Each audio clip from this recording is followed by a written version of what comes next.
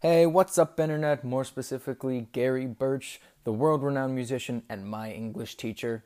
This is the second edition of the English Class Podcast, the most boring podcast on the Internet. I'm your host, Aiden Carmen. Let's get through this together.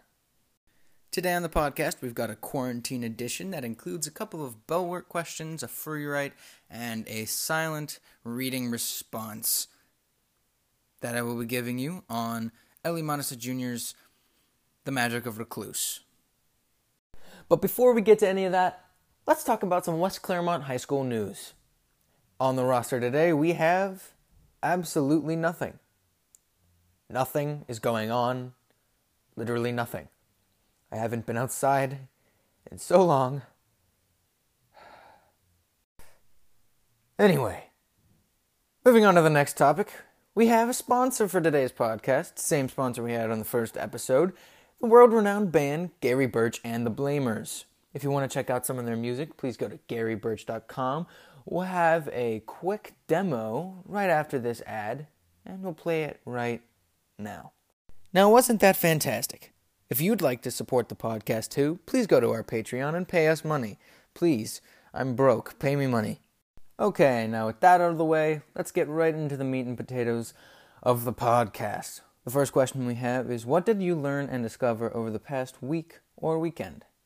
And I know I've already talked about my AP US History essays, but I had to write another one this weekend. I wrote it on Saturday. At least I started writing it on Saturday. So I did. I started writing it on Saturday. I got through about a paragraph or so, and then my power fluctuated. And my computer crashed, and when I tried to get back on the essay, it wouldn't let me resume it. And so I was just stuck there. I had a good train of thought going. I was pretty confident about the way I was taking the essay on the whole. But then, so I just decided to message her. I was like, hey, my computer crashed. I can't get back on the essay. If you could make it resumable for me, that would be great. I didn't get a response until Monday afternoon, at which point I did finish it. She made it resumable for me. I did finish it. And I ended up, I personally thought it was a terrible essay. Personally, it was mediocre compared to some of my other work. But I got 100%, and she's using it as an example for the entire class, so I don't really know what's going on there. But I won't complain, I guess. I'm not going to complain about getting a grade that's like 3 points above what I thought I should get. Yeah. Moving on to the next question we have, what is the best thing I could hear about myself from someone I love and respect? I had a couple of thoughts going on with this. So, firstly, that they appreciate me. That they appreciate me. That's a fantastic thing to hear, I think. That somebody really does appreciate the things you do for them, and that you have an effect on them, that you help them, or make them think differently, whatever it is. That they appreciate the things you do, or that they believe in me. That if I'm going up for a big audition, if I'm doing something, turning in this big thing, taking a big test, they believe in me and they think that I'm going to do well on it. That is very important to me. That they think I have a chance at something, that I'm going to do well at something that kind of goes hand in hand with believes in me, or that they care about me and enjoy being around me, that they actually care about me as a person, and I'm not just, I mean something to them. Those are all very important things for me to hear. For the free write, I just wrote a quick 2-paragraph thing.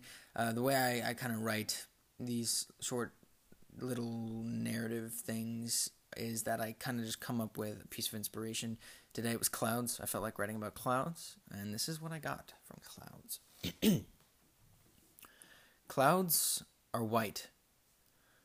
They are white, fluffy, soft things. They appear to be clean and pure until, that is, they become rain clouds, or storm clouds, more like.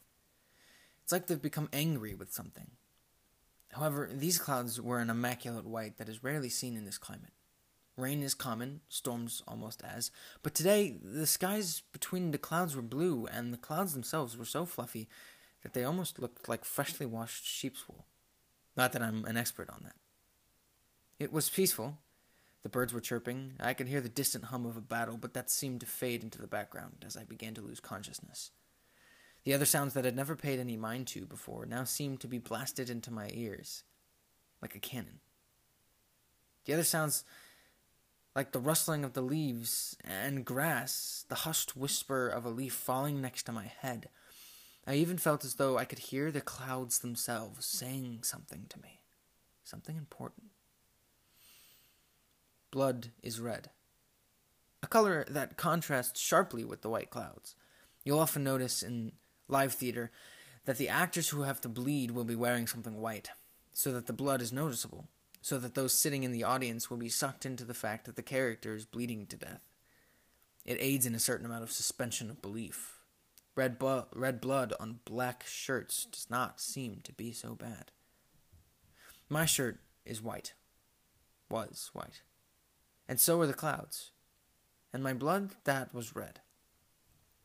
It had already soaked through most of my already dirt-stained shirt, and was now pooling on the ground and slowly soaking into the earth. I felt my organs failing, as they no longer received the oxygen they needed to function, and my brain began to give up. I'd be dead soon. At least, I wasn't in pain anymore.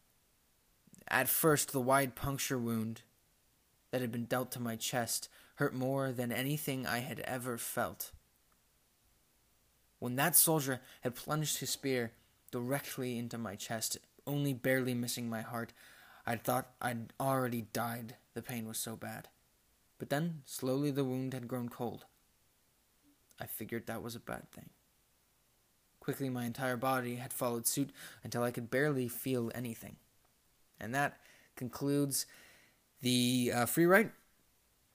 Next up, we're going to be talking about my silent reading. I'm reading a book called The Magic of Recluse, and it's by, give me a second, I forgot the author, let me just check real quick. Magic of Recluse. Sorry about this is kind of just the inner workings of a podcast master like myself. Just forgets things. Just kind of happens, you know? The Magic of Recluse is by Elie Modisette. I don't know why I forgot that. That's kind of a strange name that I feel like I shouldn't have forgotten. Well, Elie Modisette Jr., apparently. Anyway, in today's reading, Laris arrived at his parents' home after a long walk. He sits down for a drink and asks them what exactly the masters do in the country. The masters are the rulers of the country, basically. And they describe to him that the role of the masters is to root out the self-deception of Recluse, whatever that means, and they are also responsible for keeping order and maintaining the country's defenses against the chaos of the outer kingdoms. Whatever that means. So, cool. That's all I've got for you guys today. Thank you for tuning in to the English Class Podcast, the most boring podcast on the internet. Thank you again to our sponsors, Gary Birch and the Blamers. Go check them out on GaryBirch.com. Thank you, and good night, good day, good morning. I really don't care. Go away. Please give me money.